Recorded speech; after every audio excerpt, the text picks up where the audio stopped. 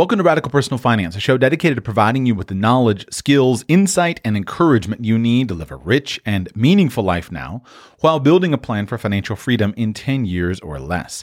My name is Joshua, and today I'm going to talk with you about the power of choosing not to retire. This has become something of, a theme here on Radical Personal Finance. I never really set out to make it a theme, but it is something that I have thought for a long time. Way back in the early years of the show, I did a series of shows on the myth, the scam that is retirement, and how basically retirement is a very modern concept, and it's been, in essence, foisted upon people, really without much historical precedent. Now, that's not necessarily all a bad thing, and I don't want to be known as the anti-retirement guy, but I do think that we often raise the value of retirement so high, especially in the Western context, that we miss out on some of the downsides of retiring. Now, I've talked about the downsides before, but today I want to simply talk about the upsides of choosing not to retire.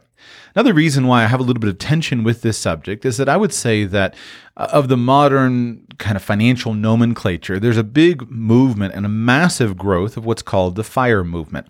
FIRE being an acronym that refers to financial independence, retire early, or early retirement.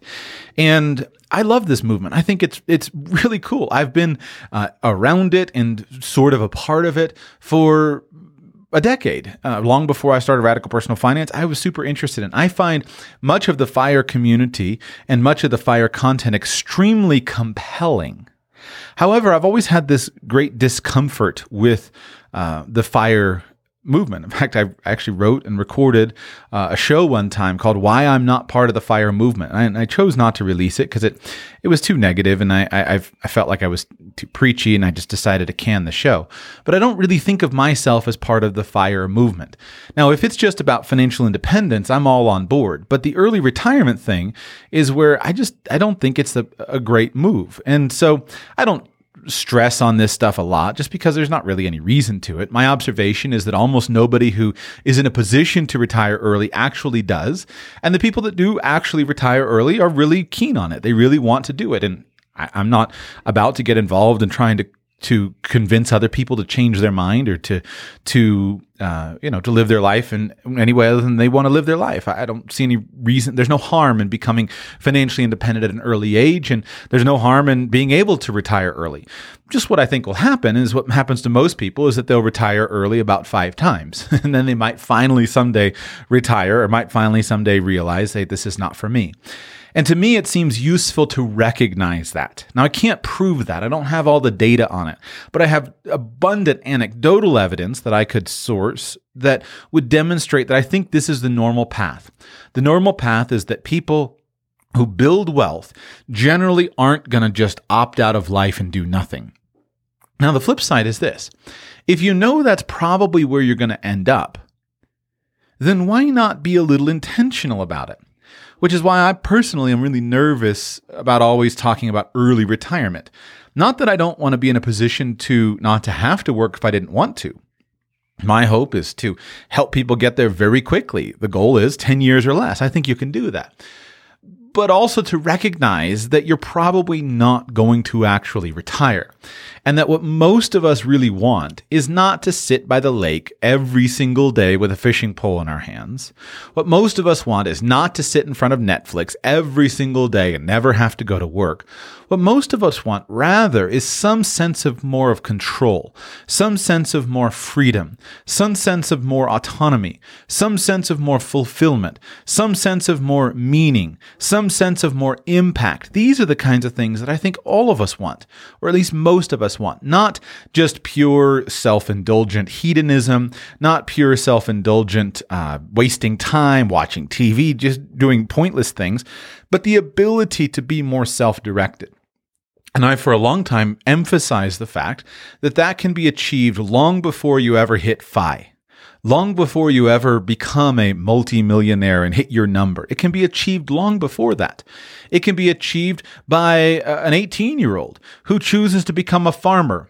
instead of going and taking a corporate job. Because as a farmer has a little bit more flexibility with their schedule, or somebody who chooses to be a self-employed computer programmer, or somebody who chooses to be a real estate agent.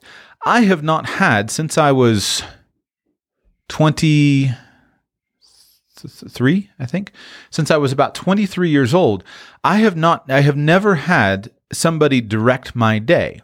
So it's it's achievable at an early time. And in fact, one of the key things that I was very clear on as a young man was that I wanted to have control over my day. I wanted to have autonomy over my day. Now, I will also concede that today I could very happily take a job that where I didn't have control over my day. I could very happily take a job where I was expected to be in the office from 9 a.m. to 5 p.m., 48 weeks a year, something like that. I could very happily take a job like that and really thrive in that environment, because that kind of thirst for autonomy has largely been satisfied. And I've recognized that autonomy also comes with other bits of responsibility. And sometimes it would be really nice to just have a job where I went to work and somebody told me what to do, and I knew if I did what I was told, everything would be fine. I've thought about it a lot of times. But the point is, when I was 23 years old, I didn't have $1 million. I wasn't financially independent. But by making different career choices, I was able to achieve some of those senses, that sense of fulfillment. Now, that's a theme that I've explored many times throughout the archives of this show, and I don't want to spend any more time on that today, just to emphasize that it really is true. You can achieve those things with a little bit of money in your pocket, and some different choices in your, perhaps, housing, some different choices in your expenses, and some different choices in how you generate income for yourself. You don't have to be FI to be free. That's not bad. I'll repeat it. You don't have to be you don't have to be FI to be free. You can be free on the way to being FI. But there is actually tremendous power in consciously, willfully choosing, or perhaps a more moderate way of phrasing that, consciously, willfully choosing or recognizing the fact that you probably will never retire. There are actually tremendous benefits to this. Now, I'm a little nervous about making an open commitment that I will never retire. I'm a little nervous about that because I don't know what I'll think 10 years from now, or 20 years from now, or 40 years from now. And I've learned to be a little careful about making forward-looking statements, because I tend to, as I gain more life experience, my opinions change, and etc. So I want to be careful about it. I'm not going to say I'll never retire.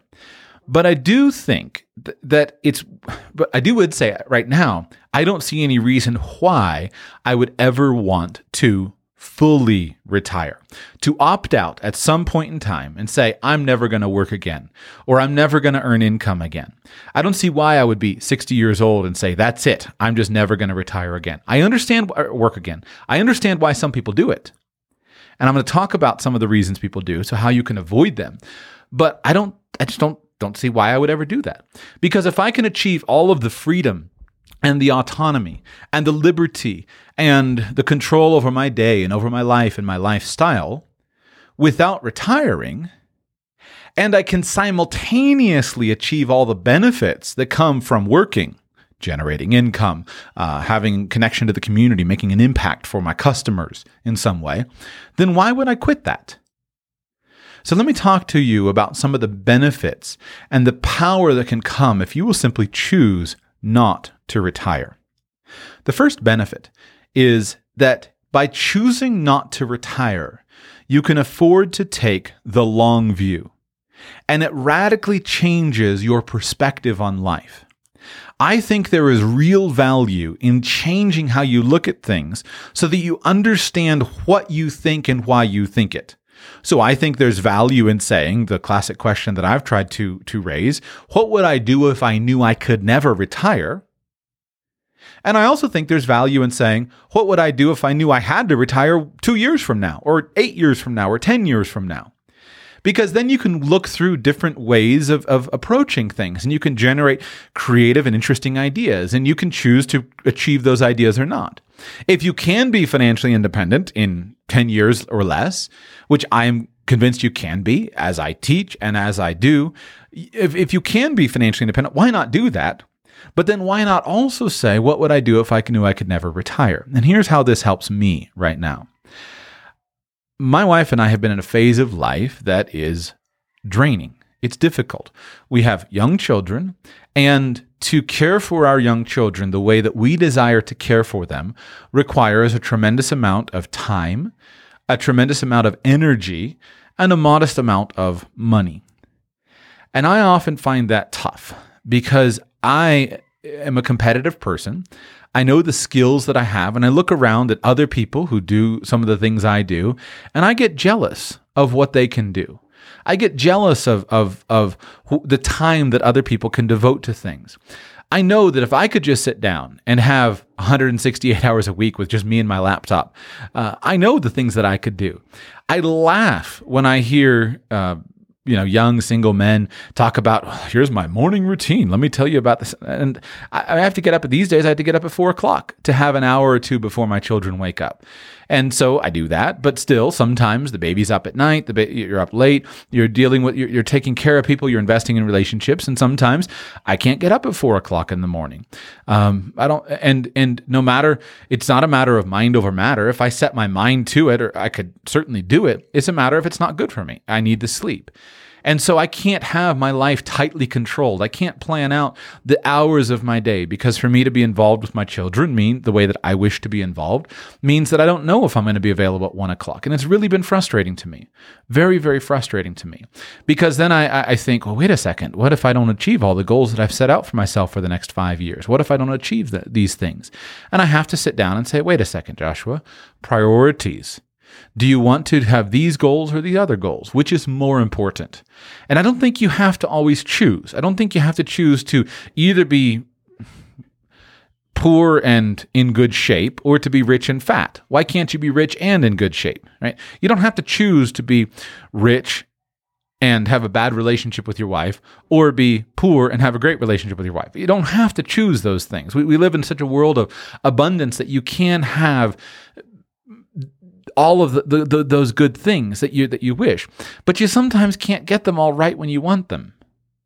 If I go and work out, if I go to the CrossFit class at 5:00 in the morning, then that means that I'm not able to do some of the things with my young children. I'm not able to care for them. I'm not able to help my wife sleep a little bit longer. I'm not able to do those things, but I'm also not able to work on my business. So you have to juggle. Now, I don't want to make this all about me. My point is, one of the things I do take comfort in is the fact that I'm in this for the long term. So even if the past few years, the next few years are topsy-turvy because of my family commitments, that doesn't mean that my life is a failure. It doesn't mean that I'm going to fail because I'm not a multimillionaire and financially independent, able to go to FinCon and tell all my friends that, hey, I hit FI this year because it doesn't mean I'm a failure. My goal is not to be able to go and tell all my friends, look how cool I am. I hit financial independence this year. My goal is to impact the lives of my listeners, work and to help people. My goal is to strengthen people, strengthen families, encourage others. Those are the things that matter to me. And so it helps me personally by simply recognizing that I can choose not to retire, to recognize that I can take a long view. I don't have to freak out the way that is easy for me to fall into, that I missed 2 weeks on my podcast because I was taking care of my sick baby. I don't have to freak out because I didn't get as much work done this week. I know that there's plenty of weeks, there's plenty of years, and it really helps me.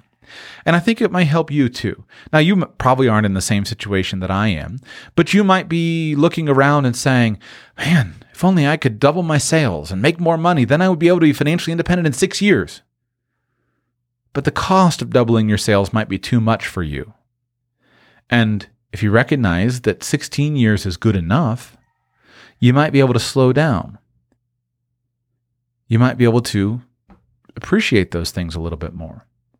Now, I love the early retirement financial independence stories. I love the stories of the young couples that work like crazy and they're financially independent before they have their first baby. There have been many times where I have said, man, I sure wish I'd done that, but I didn't. And it's not going to happen. And so you have to make a fresh perspective. And I want to encourage you that taking the long view can be really helpful.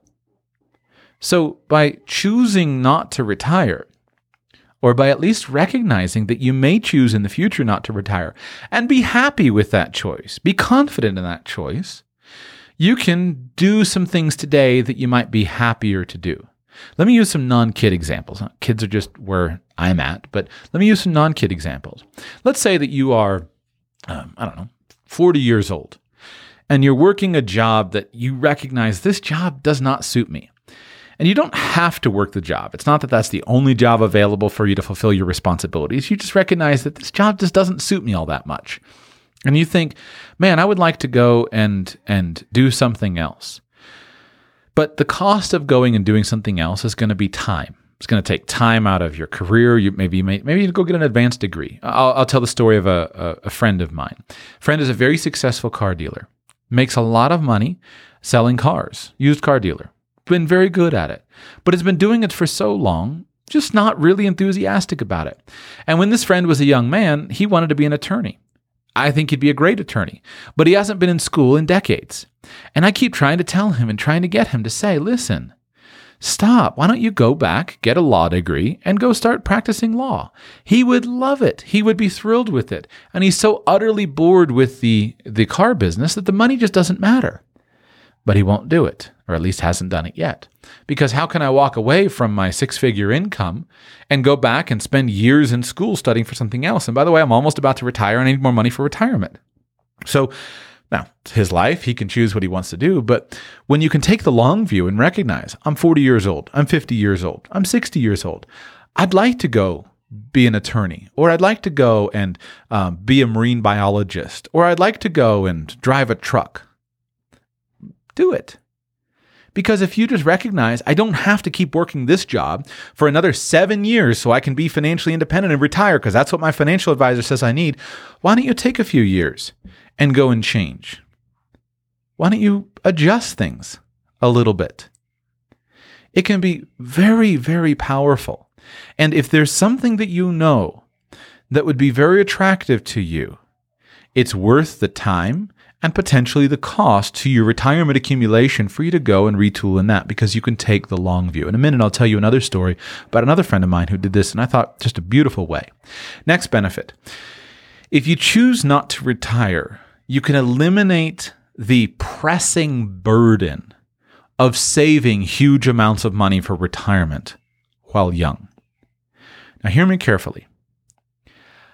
I think that saving money is a good thing, a wise thing, something that's worth doing. I would like to help people save lots of money. 10% is great. 50% is wonderful. 90% is awesome. So I want to help people save money. But there is a time, and there are situations in which saving money for retirement just isn't the best solution. And here I'm thinking about people that I've known, clients that I've worked with, who they don't have large amounts of income. They don't have, for whatever reason. Sometimes they're constrained by family situations, caring for an aging parent, caring for a sick spouse, caring for young children, and they're constrained. They have a job that's good enough, but it's not providing tons and tons of surplus. Sometimes they're just constrained by living situations. Yeah, they could sell the house and possibly move somewhere cheaper, but that would be too disruptive on an aging parent, on a sick spouse, on children, etc. And I get tired of the pressure that's often put upon these people. You got to save for retirement. And I used to do it. When I was a financial advisor, I used to run the numbers, I used to run the programs, and I used to tell people, listen, you got to save for retirement because the math says this. And we would use such conservative examples and try to show this person how you got to retire at 65 years old and you're going to live till 95. And I used to see people walk out of my office discouraged because they knew they couldn't do it. And year by year would go by and I would run my financial needs analysis and it would say, you need to save $10,000 this year. And like, where are we going to get the $10,000? These days, interestingly, I almost never have a consulting client or someone like that who walks away discouraged. I find myself, more than anything, telling people, you're doing great. Look, you're already financially independent in a minor way. Look, you're doing awesome. And I don't know whether I've changed. Of course, I know I have, but I don't know whether I'm the one who's changed or whether just the client base has changed or necessarily what has changed. But I find these days that although I am much more aggressive, I recognize that you don't have to have this perfect thing that fits into a financial needs analysis. I guess it's because I don't use financial needs analysis anymore. I just use a calculator and a pen, and it just helps me to be freer in my thinking. But if you just come to the point and you recognize, right now, I can't save money for retirement, but that's okay because I'm going to choose not to retire. That can be really freeing, just to give yourself the permission of saying, I am choosing a different path. And this is valuable because then it keeps retirement from being this controlling thing that controls everything else in life. Functionally, now this for those of us who make a lot of money, we don't have an excuse to not save money. But there's a whole wide swath of our fellow citizens who just don't make that much money. And yes, they can learn to be extremely frugal. Yes, they can save money. Yes, they have to save. But there's a wide swath of our fellow citizens who are structurally bound where they can't save a lot, but yet we put this pressure on them about retirement. It just doesn't work with the normal flow of life. Let me give you just some life stage examples. A young person, right? Most of us would come to a young person and say, take advantage of the fact that you're young and are relatively unencumbered with commitments to other people, and try different things without necessarily worrying about them working out. Most of us would come to a young person and say, try different jobs, try different careers, travel a little bit, try different degrees. We would have no problem with telling a young person, try something, because you're not always going to be this unencumbered. You're not going to always have this same freedom that you have now to try different things. And that trying will be valuable for you. So it would be normal that a young person wouldn't be making tons and tons of money. But then what frequently happens is that young person marries and starts having children. And now you have a couple things that change. First, you have more commitments. You have commitments to a spouse. You have commitments to children. And those commitments are with time and they are with money. For me to maintain my household costs me time. It would not be good for me. It would not be good for my household. My household would fall apart if I maintained the same work schedule that I could easily maintain when I was 21 years old. I can't do it because that time away leads to weakness in my household, weakness in my relationship with my wife, with my children, etc. And then, of course, it changes the financial dynamic. But what's interesting is this is the time at which we try to tell people, you've got to retire, so you've got to start saving for retirement. Now, there's nothing wrong with it. Certainly, if you start when you're 20 years old and save 10%, then it can work out in the fullness of time. It really works.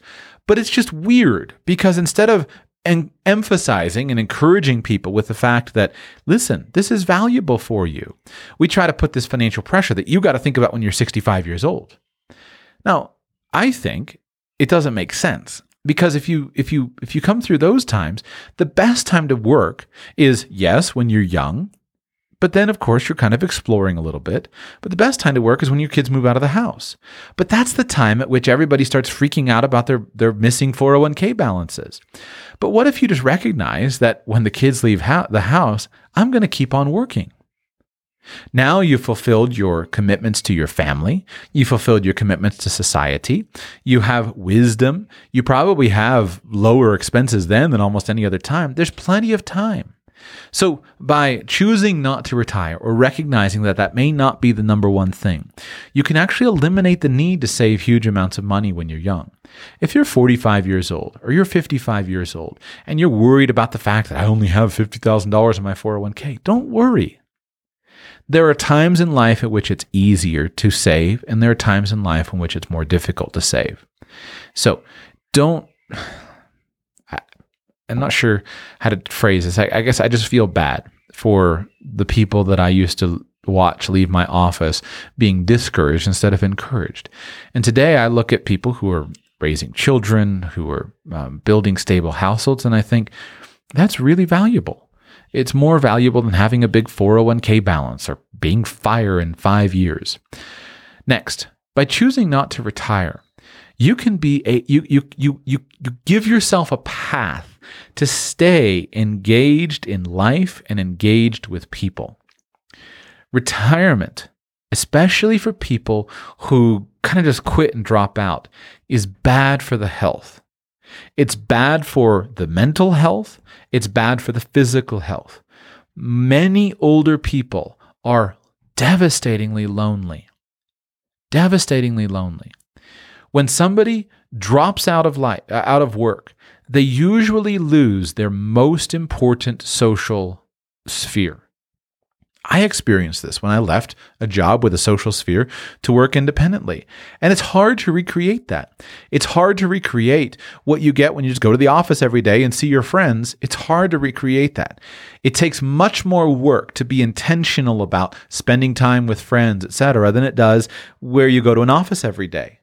So when people retire, they often lose that engagement with other people. And this especially is important because most of the time, people who are retired don't have that much social interaction in their community, especially in the American context where we don't really talk to our neighbors. They don't have much social interaction with their family members. Usually the kids are out working all the time. Yeah, they come over once a week and that's great. But filling that same social connection is very, very hard. Now, you can sit around and argue on the internet with people on the internet and use your time that way, but that just it's not healthy in the same way that going to a job is. So being involved in life and being involved in the workforce is valuable for your mental health, which then, of course, influences your physical health. And so people who retire and who don't replace their time at work with a busy other social life, they die. They get sick and die. Now, you don't have to work at a job to have a social life. Many people volunteer. They're part of clubs. They're part of charities. They spend their time doing other things. They have a network of friends that they go boating with and do all kinds of things with. So it's not that you have to work to have engagement in life. No, of course, you don't have to do that. But you have to have something. And for most people, the job, the income, is that cornerstone that structures their week. So if you just rip that out and somebody is not super intentional about replacing that, it's very easy just to start to lose touch. The other thing is you stop being on top of your game and you stop being sharp if you just drop out. Now, if you have a side business, a side hustle, a little something that you're still engaged in, you can maintain your sharpness. But being in the workforce where you have to compete is really good for staying sharp. And the practice of staying sharp in your career, staying sharp in your skills, makes a big difference in your engagement with life. Learning is one of the most valuable things that you can do to stay young. Now, some people are self-directed, strong learners, but most people don't seem to be. They seem to be forced to do that, usually by trying to stay employed, trying to stay in the workforce. And that competition of staying employed, staying in the workforce is really good for people, for most people at least. Maybe there are some that it's not good for, but it seems to me to be good for most people, to keep them sharp, to keep them involved and engaged. The challenge of life is helpful, it's valuable. So if you choose not to retire, you'll have an easy mechanism of staying engaged in life with people to stay sharp and stay on top of your game, and that will be good for your health. It'll be good for your sense of purpose and meaning. For most of us, the work that we do is a primary place that we find fulfillment and meaning in our life. If it's not, we should seriously consider adjusting that. Now, you can decide what that work is, but that work that we do is a primary source of meaning for all of us. Next, a major benefit of choosing not to retire is I'm convinced if you will choose not to retire, you can make a massive positive impact on the world around you. I need more 80-year-old coworkers around me. I need more 85-year-old people who are teachers, who are teaching my children. You and I both need to have people around us who have experience and the wisdom that comes with age to help us gain perspective. It is very difficult for those of us who are young to maintain perspective. But people who are older are able to share that perspective. And a good, healthy society is a society that has 80-year-olds and 8-year-olds spending large amounts of time together. The U.S. American society in general is not healthy. As a society, we institutionalize our 8-year-olds so that they only learn from other 8-year-olds how to behave, how to act, what to do, what's in, what's not in. Then those 8-year-olds become 38-year-olds, and the 38-year-olds then institutionalize their 80-year-old parents. And why wouldn't they? Because they were institutionalized at 8 years old. So you have this very unhealthy dynamic where the 8-year-olds really only care what the 10-year-olds and the 6-year-olds have to say, and the 8-year-olds look up to the 10-year-olds and they pick on the 6-year-olds.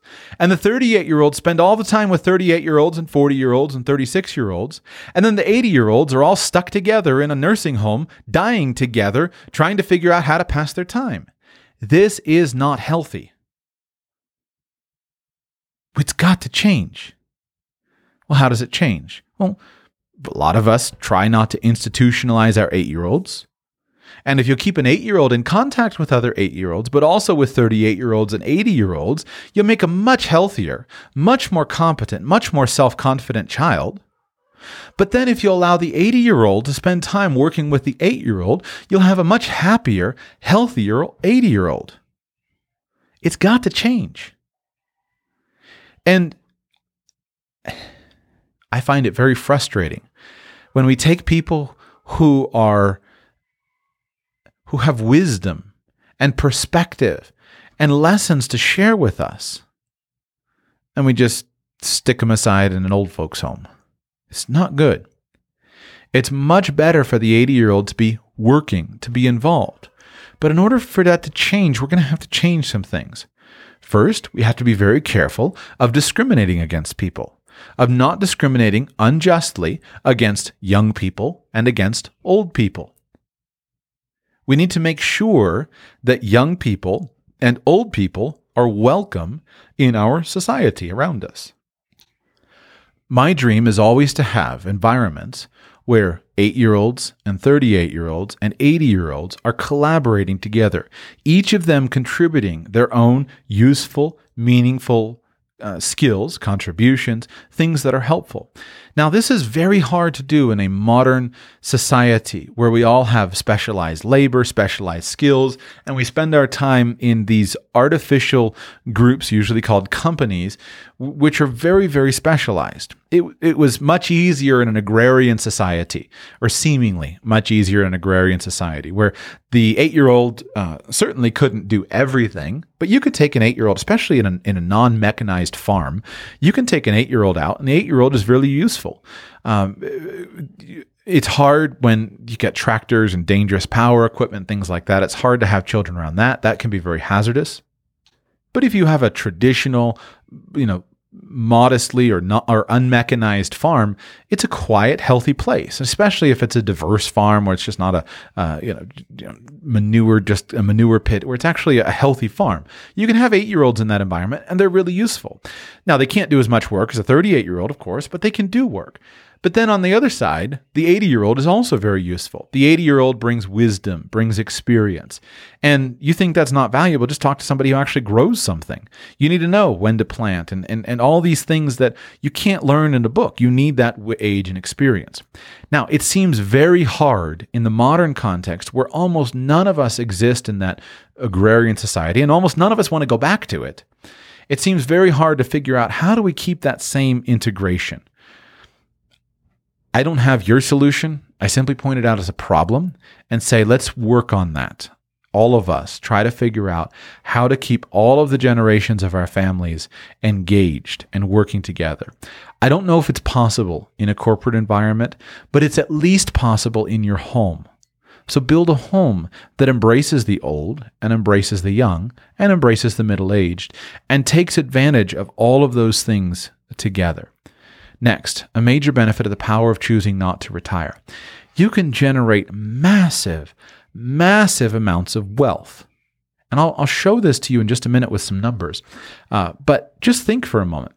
If you are working and you're practicing frugality, you're practicing earning a strong income, you're saving a lot of money. And then instead of simply drawing down that capital and spending it, you keep working for yourself, providing for your living with your income instead of with your capital. You can leave behind a massive inheritance for your family, or for your family foundation, or for something that you're desiring to impact. Now, this is a concept that it's not that we don't work with it in the modern era, but it seems like we make this intense, we live in an intensely individualized society, especially in the United States, where we all just think of taking care of ourselves, and we think about taking care of others, but we don't think about working together. But if we could develop the skills and develop the practice of actually working together, there are tremendous opportunities that can be had. Specifically, and I'm talking about financial planning, financially working together. First, there are phases of life at which some people, where it's hard to work. For example, and it's hard to do this because you have to balance out those who are makers and those who are takers. And what I observe is people frequently who are determined to be productive usually don't want money. I don't want my parents' money. I want to care for my own family, care for my own children. But I don't deny the fact that this would be a very convenient time of life to receive money from my parents. Most of the time, the way that inheritances work is they often come in at a time where they don't make that big of a difference. An 85-year-old parent dies and leaves the money to their 50-year-old. Well, the person didn't really need it when they were 50. They needed it more when they were 30.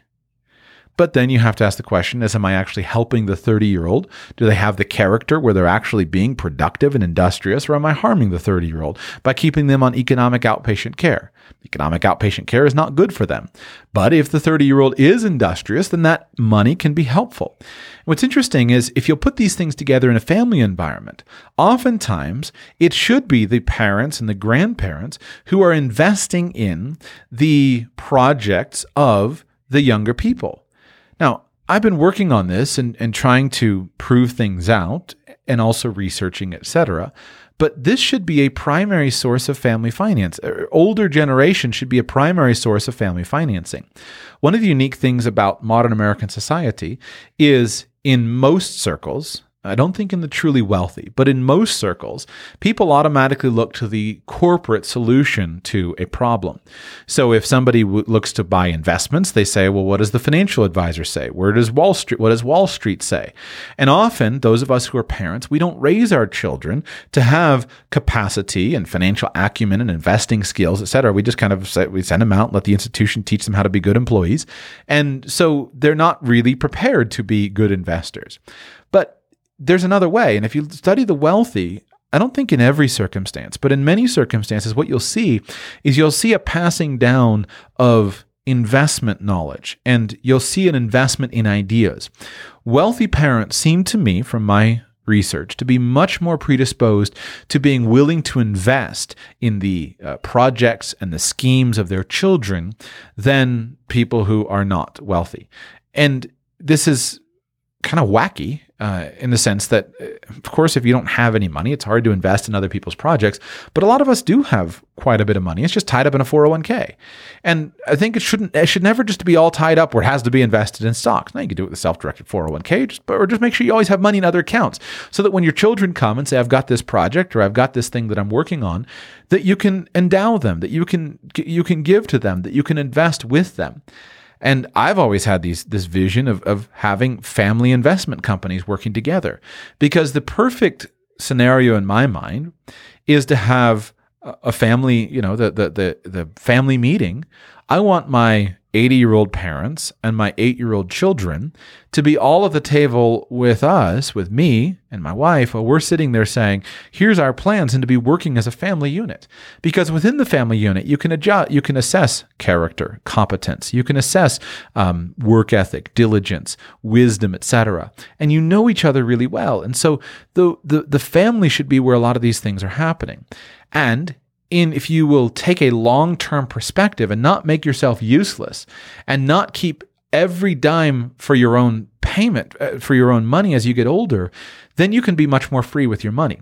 It's very hard. When I was a financial advisor, it's very hard to sit and look at a 70-year-old person who has $1.2 million that's set aside to last them for the next 30 years.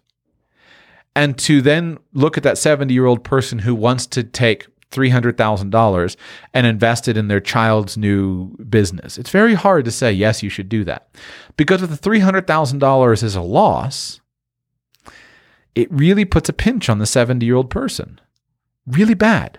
And so you would find in a scenario like that, you would generally find the financial advisor open to the idea, but you would find the financial advisor being very discouraging and saying, this is a big risk. Because is your son actually going to care for you if you get older?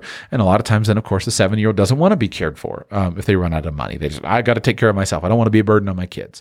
Whereas if that 70-year-old person has $1.2 million and still has an income coming in and says, hey, I'm making $80,000 a year and I'm going to keep on making $80,000 a year. I'm not going to change.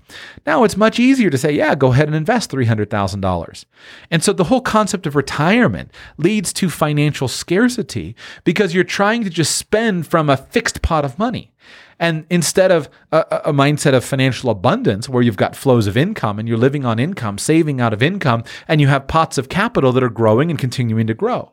Now take this on and think about the massive generational wealth that you can build. And if you just simply build the capital, set up the appropriate succession plans within your family, you build the family advisory firm, you build the family charity, you build the things where the kids' college educations are paid for, etc. Now it can be a tremendous blessing.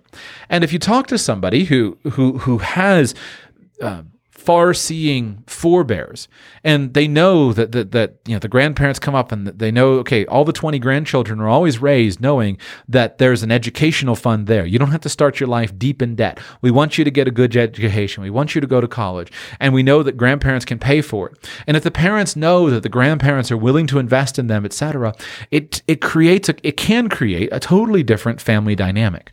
Now, it's certainly not utopia. It's not perfect, but it can build something that's really, really strong, and it can help to keep families together. Now, you can do that.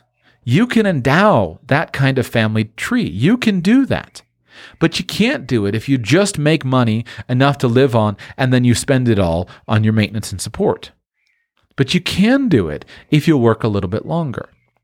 So, then finally, I would say by choosing not to retire or choosing to recognize that it would be perfectly fine for you to choose not to retire, you can make up for lost time, so to speak. And what I mean is I'm talking to the 50-year-old who feels like, well, okay, now my kids are 15, but I'm behind in retirement, or the 60-year-old or the 70-year-old, et cetera. I'm not behind in retirement. No. Give that mindset up and create something that will really work for the next 30 years. Don't measure yourself to other people. Just focus on what would work up well for you. And if you're worried about making up for lost time, the easiest way to do that is just to add on a few more years of working. Now, there are all these other benefits to it, but financially, you can completely make up for the profligacy of your youth if you'll add another 5 years or 10 years of your working lifetime. So those are just some of the benefits. That's not an all-exclusive list, but I hope you'll think about those things because there are really compelling reasons to be intentional in your choice not to retire. Now, how do you do this well? Here are some things that I do think you have to think of because this is not all a utopia. First, if you're going to choose not to retire and be satisfied with that decision, you must choose a career that fits you well and that will provide you with a comfortable life balance. You have to have something that's a good fit for you. Because if you dread Monday mornings, because you dread going to work, you're not going to be happy about that. It's not a good way to live. And I think there are a couple of components about this. First, I think it's important to get right on the attitude towards work. Work is not a curse. Work is a blessing. Work is not a curse. God didn't curse man when he said, you have to work in the garden. Man was given work in the Garden of Eden long before the curse came. The curse just simply made the work hard. But work itself is not a curse. So work is not something that should be detested and come against. It's one of the most It's really wrong. And I can preach the sermon on it. I can preach it biblically. We can just simply do the observational component though. How healthy is it? Let's just use an evidentialist discussion. How healthy is it just to look at work and say, wow, work is bad? You can't even make that. If you have a little bit of awareness of the world and watch a little bit, that is not a healthy attitude. Work is not a curse. Work is a blessing. Now, there are some types of work and some careers, some jobs that can certainly be a curse or feel like a curse for you. But you can change those things. None of us are slaves. If we were slaves, we could still be content and simply serve our masters with a good attitude and be content as slaves. So, if you are a slave, don't reject your slavery. Work at it. But we're not slaves. So we can choose careers. We can avoid ethical issues. We can avoid things that are not well suited for our skills. There is more career choice now than there has ever been in the history of the world. For the vast majority of the human time, the work that you did was simply based upon work that you did because that's what your parents did. Your name was Mason because your dad was a stonemason, so you're going to be a stonemason. You just did what the family did. Or you farmed, just like everybody else did. Or you were fished because that's what everybody else did. We don't live in that world anymore. There are millions of permutations of work. Now, that can be overwhelming because it's hard to find something that's suited for you, but it's doable. So you need to choose a career that fits you and that fits your skill sets. You also need to choose a career that brings a comfortable life balance. Now, the term work-life balance has become a cliche where it was used a lot. Now people make fun of it, say, well, it doesn't exist. But it does bring an important recognition that you cannot, for example, sustainably work 90 hours a week, 52 weeks per year for decades. No matter who you are, no matter what you do. That is not sustainable. Now, to say that we have to have a sustainable life balance doesn't mean that you have to say, well, I can only work 10 hours a week, 10 weeks a year for 10 years. No, I don't say that. But 6 days a week, 10 hours a day, 8 to 10 hours a day, you can do that. Maybe 48, 50 weeks a year. You can do that sustainably over time. And if you want to work 35 weeks a year, 40 weeks a year, that's up to you. But you can't be on 100% all the time. You'll burn up. You'll burn out. And so you've got to find a comfortable balance. You can't produce at 100% all the time. You can't sprint all the time. So in recognizing that, you should put a little bit of moderation on yourself. And maybe I'm wrong. I think I'm right. But this is what I tell myself. Being an entrepreneur, I often just want to work. But I recognize, no, I can't. For example, I used to stay up late. Get up early. For whatever reason, when I do that, I could do it one night. If I do it for more than a couple nights, I get sick. And I'd go through this cycle again and again and again. And where I would just say, that's it. And I have this intense mental dedication. I'm going to work like a maniac. And then I get sick and everything falls apart. Finally, maybe I'm getting mature. Maybe I'm becoming wise. I don't know. Finally, I said, I'm not going to do that. I go to bed, same time every night. I wake up when my body's done sleeping. I'm going to work a reasonable reasonable amount. And it changes things. It brings them to a comfortable balance. So work is important. It's a blessing, not a curse. But it has to be done in an appropriate amount, an appropriate balance. Each day can have enough work, but you can't have too much work. So you have to choose a career that will fit you well. You have to choose a career that will allow you a comfortable life balance. You must also choose a career that you will be engaged with and that you can grow in. Now, that doesn't mean that you have to be at the cutting edge all the time. For example, I come from one of my grandfathers was a farmer. He died when he was, I think, 93 years old. At 90 years old, my grandfather was still engaged with his farming. He was always excited about the new crop he was going to plant. He was researching this new thing. He just bought a new tractor. He was building windmills to do wind generation. He was buying and selling land. Although he had farmed, he was raised on a farm when he was a kid, and he'd farmed his entire lifetime. he was always engaged with farming because there's an unlimited amount that he could learn. And he was always excited by the next new thing, trying the next thing. And so he had, even though it seemed like a very, we've been doing this for millennia, he had a great deep engagement with his work. And farming is a good example because it's the kind of work that fits well into a lifestyle. You have seasons that you're working like crazy, where you're early and working late, and you have seasons when you're sitting around and not working so much. You have the winter there for rest. I think it could be a challenge in the modern age when the farmers harvest till 2 a.m. with electric lights and everything. You got to figure out how to balance those things. But even with something like farming, there was an engagement. I watched him be engaged his entire lifetime. Now, I think there are other careers where it just isn't so easy. I don't know if, for me, I look at something like a truck driver. When I was a kid, I wanted to drive trucks. Drive over-the-road trucks because I love to drive across the United States. But the problem is, as a truck driver, what's your opportunity for growth?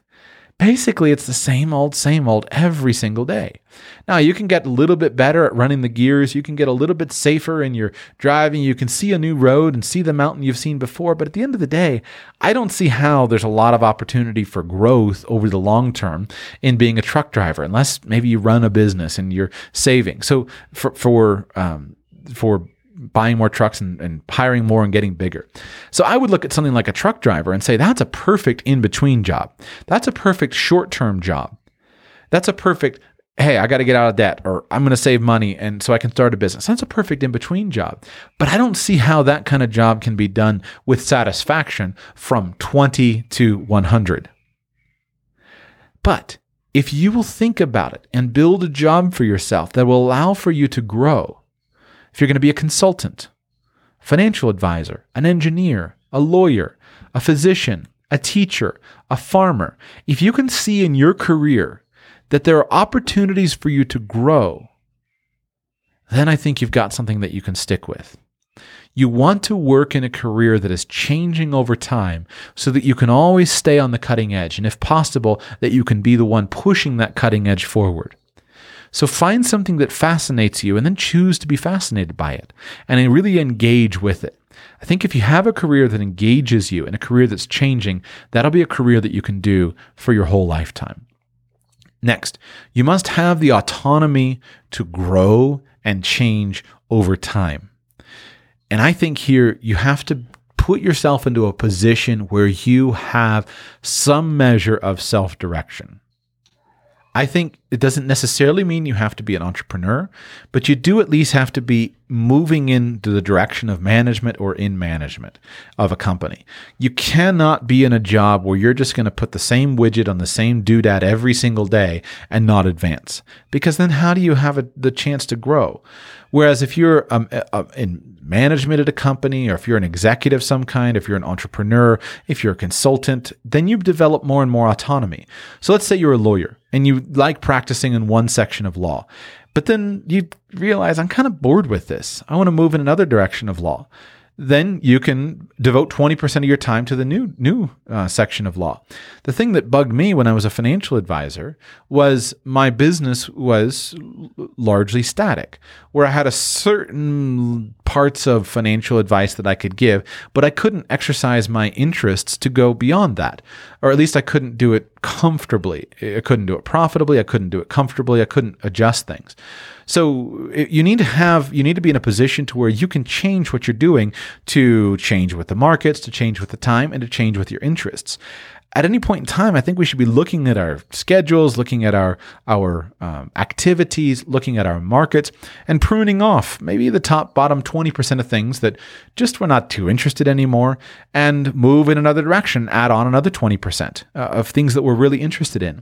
So you have to have the ability to direct yourself and to control yourself so that you can grow and change over time. And that's going to require you to be in a position with at least some autonomy.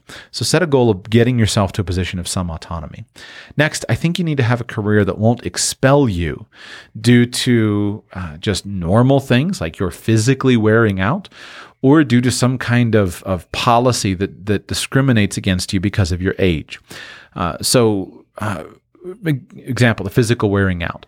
One summer when I was in high school, I worked for a tile setter, and I quickly learned, even though I was a high school student, that there's a reason why I have never met a 70-year-old tile setter. It's hard on your body. It's hard to make a living on your knees, your back hurts, your knees hurt, etc. Now, there are some guys who can make it go for a longer period of time. They're usually very lightweight. They're not overweight. They take care of themselves. They develop techniques and things like that. But there's a reason why old tile setters become company owners and managers rather than keeping on working as a tile setter. So be careful, because if you choose a career that will wear out your body, you can't do that forever. I saw an interview recently with a guy who's a world champion bull rider, and I was just amazed by it. Now he's a world champion. He really is the best in the field. He's renowned to be the best. But I was amazed at how he very explicitly said in the interview, "I know I'm going to be crippled up like crazy in 20 years, but I want to be the best in the world." I can't imagine selling your body out as a 20 and a 30-year-old, knowing that you're going to be crippled at 45 or 50. I can't imagine, guys that do a long football career, or one that I saw a documentary on Ronnie Coleman. I guess it was on Netflix. You can go and check it out. But when I was in high school, I used to read bodybuilder magazines, and there was this bodybuilder named Ronnie Coleman who at that time was just winning every competition. The dude was incredible, massive, incredibly lean. He was kind of the specimen of the bodybuilding perfection. I was stunned when I just saw his name on Netflix one time, and I flipped it on. I was stunned to see that he can't even walk at this point in time. He had all these surgeries, and he's walking with canes, because of the intense abuse that his body went through all those years of moving thousands of pounds of weight around. So those are just a few those are a few examples, just to recognize that you need to have a career where you're not going to wear out your body. Now, in time, amazing modern medical science, you can swap out knees and hips and elbows and all kinds of crazy things, but still, don't wear out your body. So recognize that. Recognize also that your physical strength in time is going to diminish. So if you are in a career where your physical strength is primary, recognize that should be a fairly short-lived career. And move yourself in a direction where your brain can be your tool. Because over time, whereas your body may wear out, as long as your brain can stay healthy, your wisdom and your knowledge can accumulate, and you can experience the compound effect from the accumulation of interesting ideas, of specific knowledge in time to generate, to be really amazing, to have amazing opportunities. So plan accordingly. Make sure that there's an important mental component in what you're doing. You have to have a career that you won't wear out in, rather one that you can stay sharp in, and which is going to use your wisdom and your judgment, which you'll develop as you get older, rather than your physical strength. Physical strength is going to go down. Wisdom and knowledge continue growing forever. Think, Warren Buffett, Charlie Munger, not Ronnie Coleman. Now, Ronnie Coleman, to his credit, that same determination that served him to become a world champion dozens of times over is helping him to recover physically. But it was shocking to me to see this guy who, when I was in high school, was the epitome of physical perfection, walking around with crutches. Amazing. Next, make sure that you're not in a career that's going to expel you due to age discrimination. Now, that is largely minimized now. There are still some companies where when you hit 65, they're not going to have you around anymore. You're forced out. There's still some, but there's not as much as it used to be. But there are still places where you're going to face age discrimination. And like with any kind of discrimination that you face, whenever you face discrimination, you have to adjust it. And you have to go somewhere where you're going to be valuable, or you have to shield yourself in some way so that people aren't aware of your age. Now, those are the only two ways of dealing with discrimination. So think that through as well, because if you're going to face age discrimination as you age, then you've got to think ahead. How are you going to deal with that discrimination? How are you going to either move yourself from your age as a liability to where your age is an asset?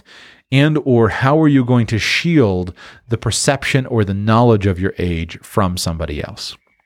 Now, let me give you some planning ideas here. And here's where we get to some nuts and bolts of finances and especially some money things for you.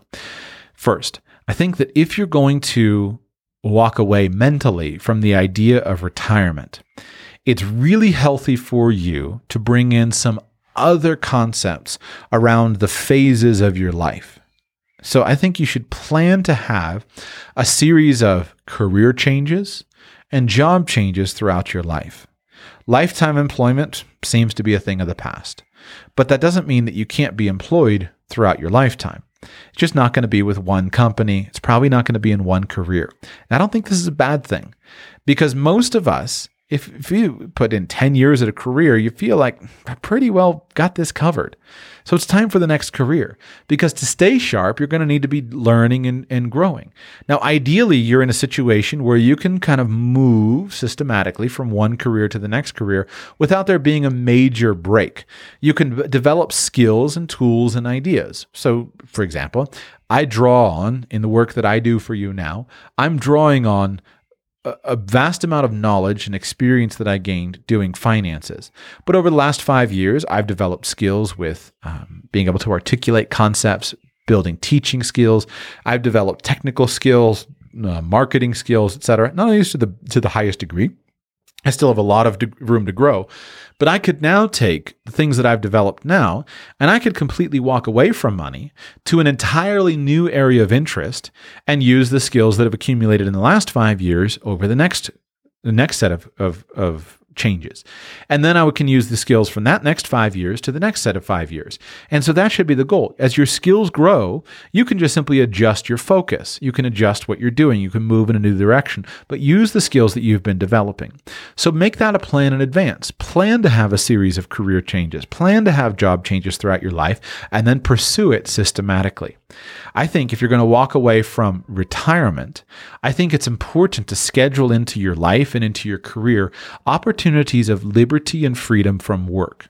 So I would say plan to have a sabbatical fairly regularly, maybe every decade or so, every 5 years, 8 years, 10 years, 15 years. You think it through. I don't know that we could fit these things into a perfect predetermined timeline. I'm going to work 9 years and take 1 year off every single decade. It seems to be more organic than that. Market's going up, market's going down. This company is dying. I got a better job offer. The housing prices are good. I'll sell my house. Kids are graduating. It seems to be much more organic. At least in my mind, it should be more organic. But plan ahead to have a sabbatical regularly. Have some time off. And the interesting thing about a sabbatical is you can enjoy those things about retirement that a lot of people would really like to look forward to. You can enjoy sleeping in every Monday morning. You can enjoy sitting on a beach, playing golf every day, or whatever your thing is. You can enjoy that. But after you enjoy that for a few months, 6 months, a year, that's probably enough. And you'll probably be able to go back into a regular work schedule with a lot more focus and dedication. And so plan that in. Plan it. Now, I don't know that you have to predict it, but at least plan for it. Set aside money so that you have money that you can spend on a sabbatical, and watch for the times at which it's convenient for you to take that sabbatical. If you're in something like academia where sabbaticals are regular and are recognized, you can plan more specifically. But if you're like most of us working in the corporate world or working in some kind of entrepreneurship, watch the market. And if you see the market going down, you see a recession coming on, take your sabbatical. Or if you see that your company is really struggling, get laid off, take a sabbatical. Plan to have a sabbatical so you can get some of those things that most people are looking forward to in retirement now. If you study the people who become very financially successful and retire early, what you usually find is that after they retire, they'll go and pursue some, I wish I could have a better term because I don't love to use the term hedonistic in this context, but I just don't know better. But like they'll go and pursue some purely hedonistic pursuit, some purely pleasurable pursuit, going to the Caribbean, sitting on the beach, drinking all day, every day, or going and playing the greatest golf courses of the world. They'll go and pursue that for a time. And then their energy for that seems to run out. And then they start to itch for the new thing. And it seems to take a few years, a year, 2 years, 3 years, a few years before they have that itch. So recognize that would happen to you because it happens to most other people. So it'll probably happen to you, and plan for it. A sabbatical is a good way to satisfy that itch, that break that all of us need, and then go back and start something new, start a new business, start a new job, etc. Next, plan to spend time with the people in your life during the time that it makes the most sense. It doesn't make sense to spend all the time when your children are in your house working like a maniac so that you can be retired at 65 and then want to spend time with your children who then don't have time for you. It doesn't make sense for you to work like a maniac when your brother is sick and dying from cancer so that you can write a big check to his favorite foundation when he dies. It doesn't make sense for you to work like a maniac when your parents are aging so that you can somehow have more money down the road. These are the things that make life important.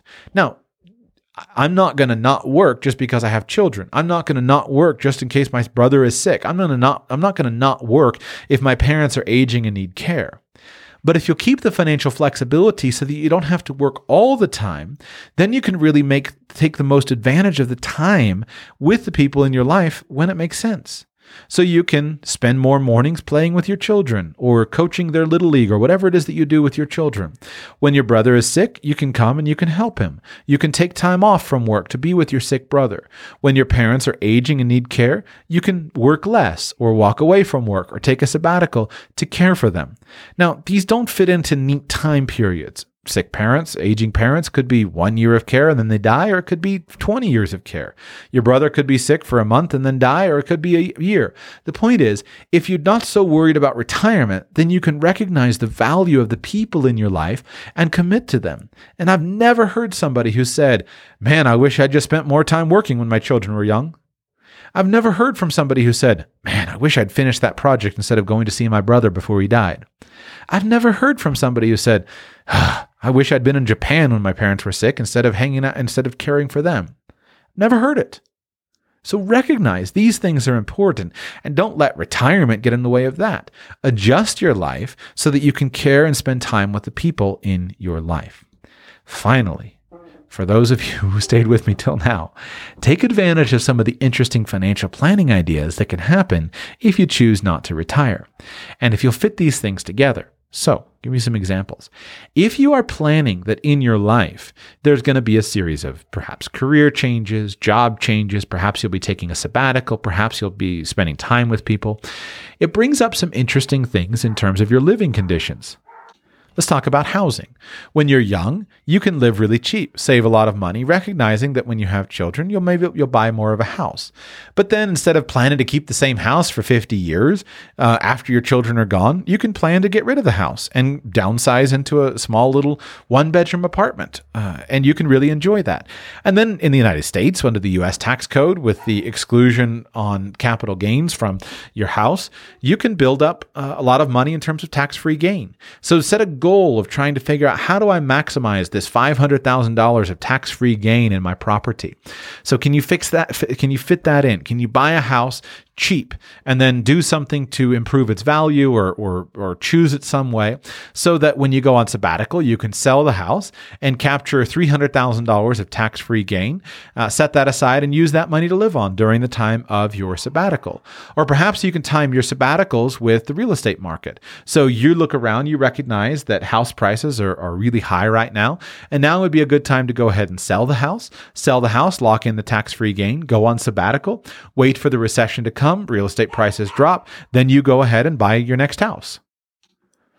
Right now, as I record this in May of 2019, right now might be a useful time for you to think about something like that. Now, I don't know your market, I don't know your situation, but if I owned a house with a bunch of capital gain in it right now, and if I'd been working something steadily for years, I would be very seriously thinking about selling my house right now and adjusting, and then wait for some kind of change in recession, change in the economy, change in the real estate market, and buy a house cheaper.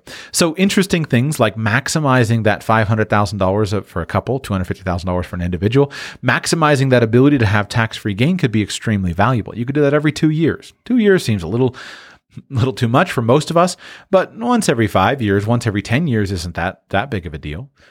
Next, can you take advantage of your IRAs and your 401ks in order to generate maximum tax efficiency on your investments for life? Now, let's start with the obvious one. The obvious one is a Roth IRA. One of the great things about a Roth IRA is there is no age limit to your contributions, and there are no required minimum distributions for a Roth IRA. There is no age limit, and there are no required minimum distributions on your Roth IRA. The only qualification for you to be able to put money into a Roth IRA is that you have earned income. So if your 10-year-old has $5,000 of earned income, your 10-year-old can make a $5,000 Roth IRA contribution. And if you are 100 years old and if you have at least $5,000 of earned income, then you can make a $5,000 contribution to your Roth IRA. And the numbers on this can be incredible if you add the fullness of time. Let me just give you an example of how insane these numbers can be. Let's pretend that you are 30 years old and you plan to invest until you're 100 years old. It's just $5,000 every year, which, by the way, I'm going to use age 100. The reason that I use that number is a couple-fold. First of all, I recognize that many people don't think they're going to live that long. I come from a long-lived family. My grandmother right now is 104. My other grandmother died when she was 96. Other grandfather when he was 95. Other grandfather when he was 93. So I've always thought in terms of 95 years or 100 years old being the average age of people dying. I have a great grandmother who died on her 100th birthday, and so that's just for me personally. I always just think of 100. Hopefully, assuming that things go as I hope in my own life, I plan to live to at least to 100, if not longer. Also then, with some of the modern changes in the advancements in medicine, it is very reasonable to expect that lifespans could increase in the coming decades, especially as we make many incredible advancements in longevity. Right now, lifespans, especially for white men in the United States, are going down. But a lot of that seems to be due to drug abuse, alcoholism, basically lifestyle problems. And so if you can avoid alcoholism, being addicted to drugs, etc., if you can avoid some of those, and I don't see any reason why you have to plan to die when you're 80 years old. And if you study what some of the human longevity experiments, some of these people are doing, it's really incredible to see the things that could be coming in the next few decades. I'm super interested in that stuff.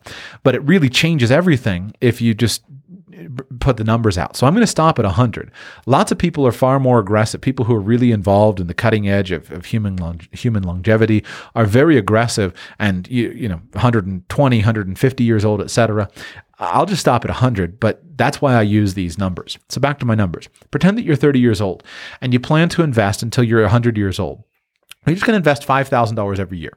So the goal is to earn enough to provide yourself and just invest $5,000 per year. Well, if I run that numbers, we start with 70 years from 30 to 100, $5,000 per year, and I'm just going to keep that contribution flat, $5,000 every year. I'm going to ignore inflation for this calculation, starting with nothing.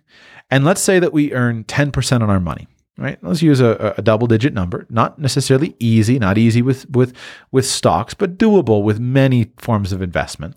Let's use 10% on our money. At 100 years old, you know how much money you would have? Take a moment and guess. $5,000 per year from 30 to 100. $43,381,000. $43,381,000 because you invested $5,000 per year. And if you do that inside of a Roth IRA, and if the government doesn't change the rules, if they don't start taxing that money more, then all of that growth on the money would be received completely income tax-free by you or by anybody that you leave that money to. And your total contribution, by the way, the magic of time, would be only $350,000 to that account. It'd be $43 million. Now, if you drop it to, let's say, 7%, well, major decrease, $8.6 million, but that should show you how important investment returns are. But still, $8.6 million if you just fund a Roth IRA every year from 30 to 100. Now, can anybody do that? Maybe not anybody, but can almost any listener of Radical Personal Finance who is an hour and 14 minutes into this kind of show, can you do it? Of course you can. Of course you can. So do it. Now, what about a 401k? Here's what's interesting. In a 401k, if you set things up right, you can keep your money invested and you can never stop if you do it right. And the neat thing about a 401k is a 401k gives you interesting flexibility to put away a lot more money. Now, this is very hard to predict because we're going to use very long amounts of time. How do you predict what happens to 401ks in the coming decades? But let's just assume everything stays the same.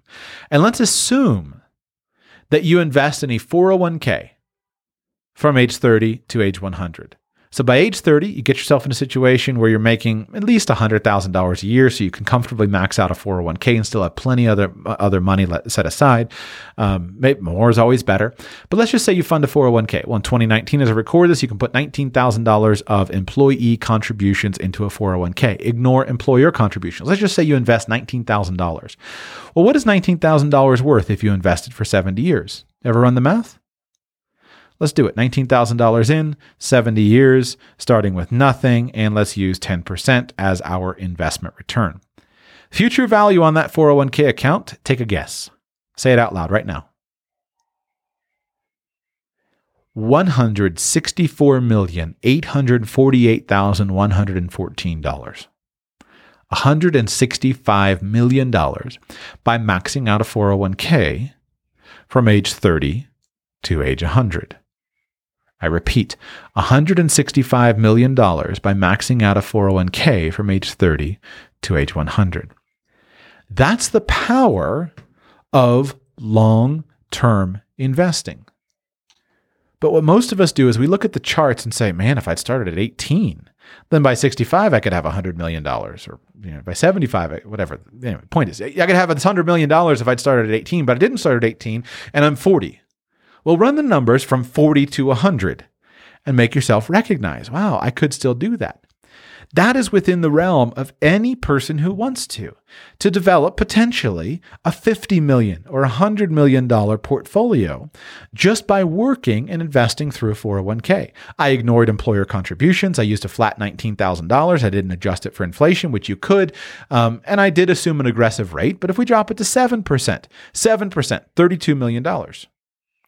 So you can endow your family and you can change your family tree if you keep working and you don't stop and then spend all the 401k on your retirement.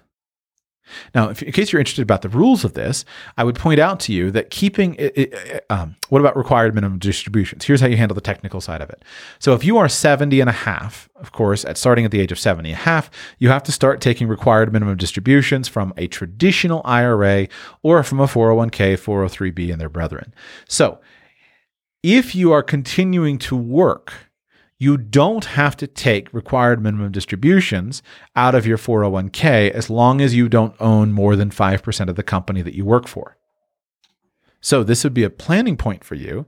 If you are 65 years old and you have $1 million in traditional IRAs and you don't want to take required minimum distributions, what you need is you need to go and get a job for a company that has a 401k and you need to work there, so that you can put your money from the IRA into the 401k.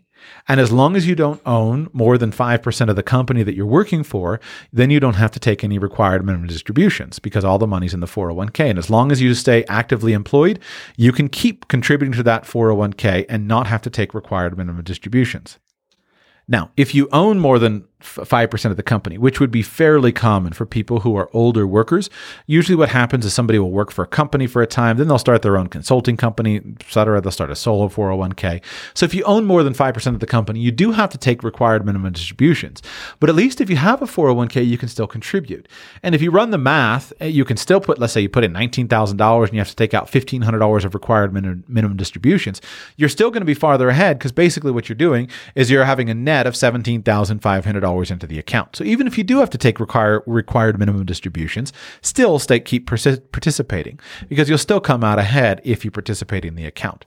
So you should consider that. And I try to get older people to make sure, hey, keep a job going. It's good for your asset protection. It's good for your health, etc. Even if you're doing something fairly modest. And I don't want to make fun of modest work. So it's not a pejorative use of the word, just simply that if you're doing something modest, you're working at a coffee shop. I think one of my dream jobs, someday I'll probably own a coffee shop just because I like hanging out in coffee shops. Go work at one. If you're working at a cigar bar, work at a restaurant, work at a greeter, do customer service, do sales, do something. If you have a 401k, and if you can make enough to where you can make some 401k contributions, you can at least avoid taking RMDs. And that can be helpful if you are older and you're trying to figure out how to accumulate money and you're going to work till 75 or 80. If you at least have a job where you have access to 401k, you can avoid your RMDs. That'll help you accumulate more money. And it can be a really efficient thing to do. What I would do, I would go and get a job within a family business. Now, you have to be careful of the controlled group rules. For example, minor children, if I were working for a business that was owned by my wife, then of course, her ownership would be attributed to me. If I were working for a parent, it would only be attributed to me if my parent owns more than 50% of the company. But of course, we would assume that my parents would be dead by then. Siblings, you can work for siblings, and that's not considered to be attributed ownership. For children, if let's say you're working for a company that one of your children owns, you can get by with that. For a minor child, your minor child's ownership is always attributed to you as a parent. But if you are working for an adult child, the adult child's ownership is attributed to you only if the adult child owns more than 50% of the company. So there are some ways that you can adjust it. Same thing with grandchildren. So what I would want to be doing if I were 100 years old, however, is I would want to be working for a family business as an advisor, perhaps doing sales, perhaps being an advisor. I would want to have a nice, healthy expense account with that company. I'd want to have a nice, healthy salary that wouldn't be taxed too much, but that would give me an opportunity to contribute to 401k. And I would want to make sure that I had enough autonomy in my day and in my responsibilities that I could come into work every day at 8 a.m., but I could also not come into work every day at 8 a.m. And that's one of the great things is if you've built wisdom, if you've built yourself to a knowledge worker, if you've developed yourself to be a valuable person, you have the autonomy. And almost anything that anybody wants to do in retirement can be done while you're working full time. If I wanted to go to London and travel, I could go to London today. I could write the whole trip off under business activity, and I could do my business. And you can go and you can travel, and time spent fishing is work time because if you're engaging with customers, you can travel, you can entertain, you can do all those activities. All those things work as long as you are in a management or a productive capacity. As long as you are a highly compensated person and you're in a place where you do financially valuable work. So that's what I would want to be doing at 90. I wouldn't want to necessarily, there's nothing wrong with going and working in a coffee shop, but I would rather be be the coffee buyer, traveling throughout Central America and doing the deals with the coffee growers. Or I would rather be doing something like that than just working in a coffee shop. Then there are other interesting things. You could, can you fund education accounts and then use them to send yourself back to school to retrain for your next career? If I had a 529 account, I was funding it, I'd take it and spend it on myself, and I'd go to law school in Paris or something like that. And then, of course, use your money and set up a private foundation, a family foundation, and then you work for the foundation. And this way, you can keep your engagement with work, you can keep your income, and you can make sure that the bulk of your wealth is now being properly used, and you can pass this down through the family and build that strong family culture. So these are just some simple ideas. I try to keep things simple and not go too deep. But if you really embrace the idea of not retiring, it opens up a tremendous opportunity to you. If you never have to plan to live on your money, you can generate massive amounts of money. And the things that you can do with that money are so important. One of the proverb that I think about from time to time in the Bible says, "A good man leaves an inheritance to his children's children, but the sinner's wealth is laid up for the righteous." One of the interesting things is it often doesn't seem like the sinner's wealth is laid up for the righteous because we come on in a 2-year period and say, look, the sinners have all the money. But if you take that out over decades, you'll often see that the sin in somebody's life leads to so many failings, they wind up losing the money and the wealth is sitting there and gets accumulated by the righteous. But back to the beginning, leaving inheritance to the children's children. You need a lot of money to leave an inheritance to children's children. And that inheritance isn't just money, or it shouldn't be just money, in my opinion. You have to make sure that your children's children are ready for the money, but it should also be money. And you can do that. So if you are behind on retirement, so to speak, quote unquote, the way that people say, I'm behind, take heart. You can adjust things. And I could tell stories. Let me finish with a couple of stories, just because I promised earlier I would say one and I forgot. There are a couple of people that I did financial planning work for that really just impacted me. One of them that most impacted me was a guy I met who was an entrepreneur. He ran a landscaping company, and the landscaping company was moderately profitable. But he and his wife both wanted to become teachers. And so what he did was, for a few years, he had not finished college early in his life. He was a very smart man. He just had not gone to college. And so he did his landscaping company. He sold his landscaping company. Then he took a job working as a private gardener for a wealthy family on Palm Beach. And that provided him with an appropriate, basically, work-life balance where he could just go to work, do a job. He was using the skills that he had developed running his large landscaping company, but he was doing it in a job that gave him time. Then in time, he went back to school at night and he got his college degree and he got his teaching certificate. And what he wanted to do is he wanted to go and teach high school history. He loved history. He loved to teach history. And so he wanted to teach high school history. So he and his wife both, they had 4 children. Their children were mostly grown. Youngest was about 13 when I met him. And so he and his wife both were planning to become teachers, full-time teachers. And he actually did it. After he started working with me a year later, after I met him, he quit his job as a gardener and he got a teaching job. And the thing they loved about the teaching job is the teaching job provided them with everything that they wanted. It provided him with work that he really cared about. He wanted to teach high school students and he wanted to teach history. He really wanted to have that impact on the lives of those young men and women. It also provided them with a really livable schedule. Teachers, some of them, have to go in at 7:00 and leave at 7:00. But there's no reason. And he was teaching in the government schools. If you're teaching in a government school, you don't need to spend all of that time there. If you're good, if you're diligent, if you make good use of your time, you can go in when you need to be there and you can leave at 3:30. And that was what he did. He worked hard, went in at 7:30, left at 3:30, which was a very livable lifestyle for him during the school year. Then, as a teacher, of course, he had all the holidays free, never had to worry about that. And he had this massive summer vacation. And he and his wife would spend their summers traveling the world. They had enough money. He had been very good with money. He had a lot of investment assets that he saved over time. But they had enough money that they could spend freely traveling the world, and the summertime was plenty for it. And they found that going and traveling for 2 months perfectly satisfied their travel bug, and then they would love to come back home, live back in their house, and pick up the teaching job again. So it was an ideal situation for him. Now, could he do that until he's 100? I don't know. My grandfather taught until he was 85, but he couldn't keep his job the whole time. He just became a tutor and volunteered because he couldn't run the college classrooms where he was a teacher. But in time, you could do it. And it just really inspired me because I always thought I would really love to be a high school teacher too. Maybe someday I will. I don't know. Maybe I'll go and get a job and teach high school history at the government schools like he did. It just sounds like an ideal thing for me. Maybe it doesn't to you, but I would find it far more exciting to think about doing that than to face 12 months and try to figure out how on earth would I fill up 12 months, so being 65 years old, not knowing what to do. And by the way, other more retirement security. They liked teaching because then they had the government healthcare benefits. He had the government pension. Really was a good plan. Other story. I met a guy who was a salesman and he was in his mid-70s. And this guy really impressed me because I had never met a guy who was in his mid-70s who was in as good a shape as this dude.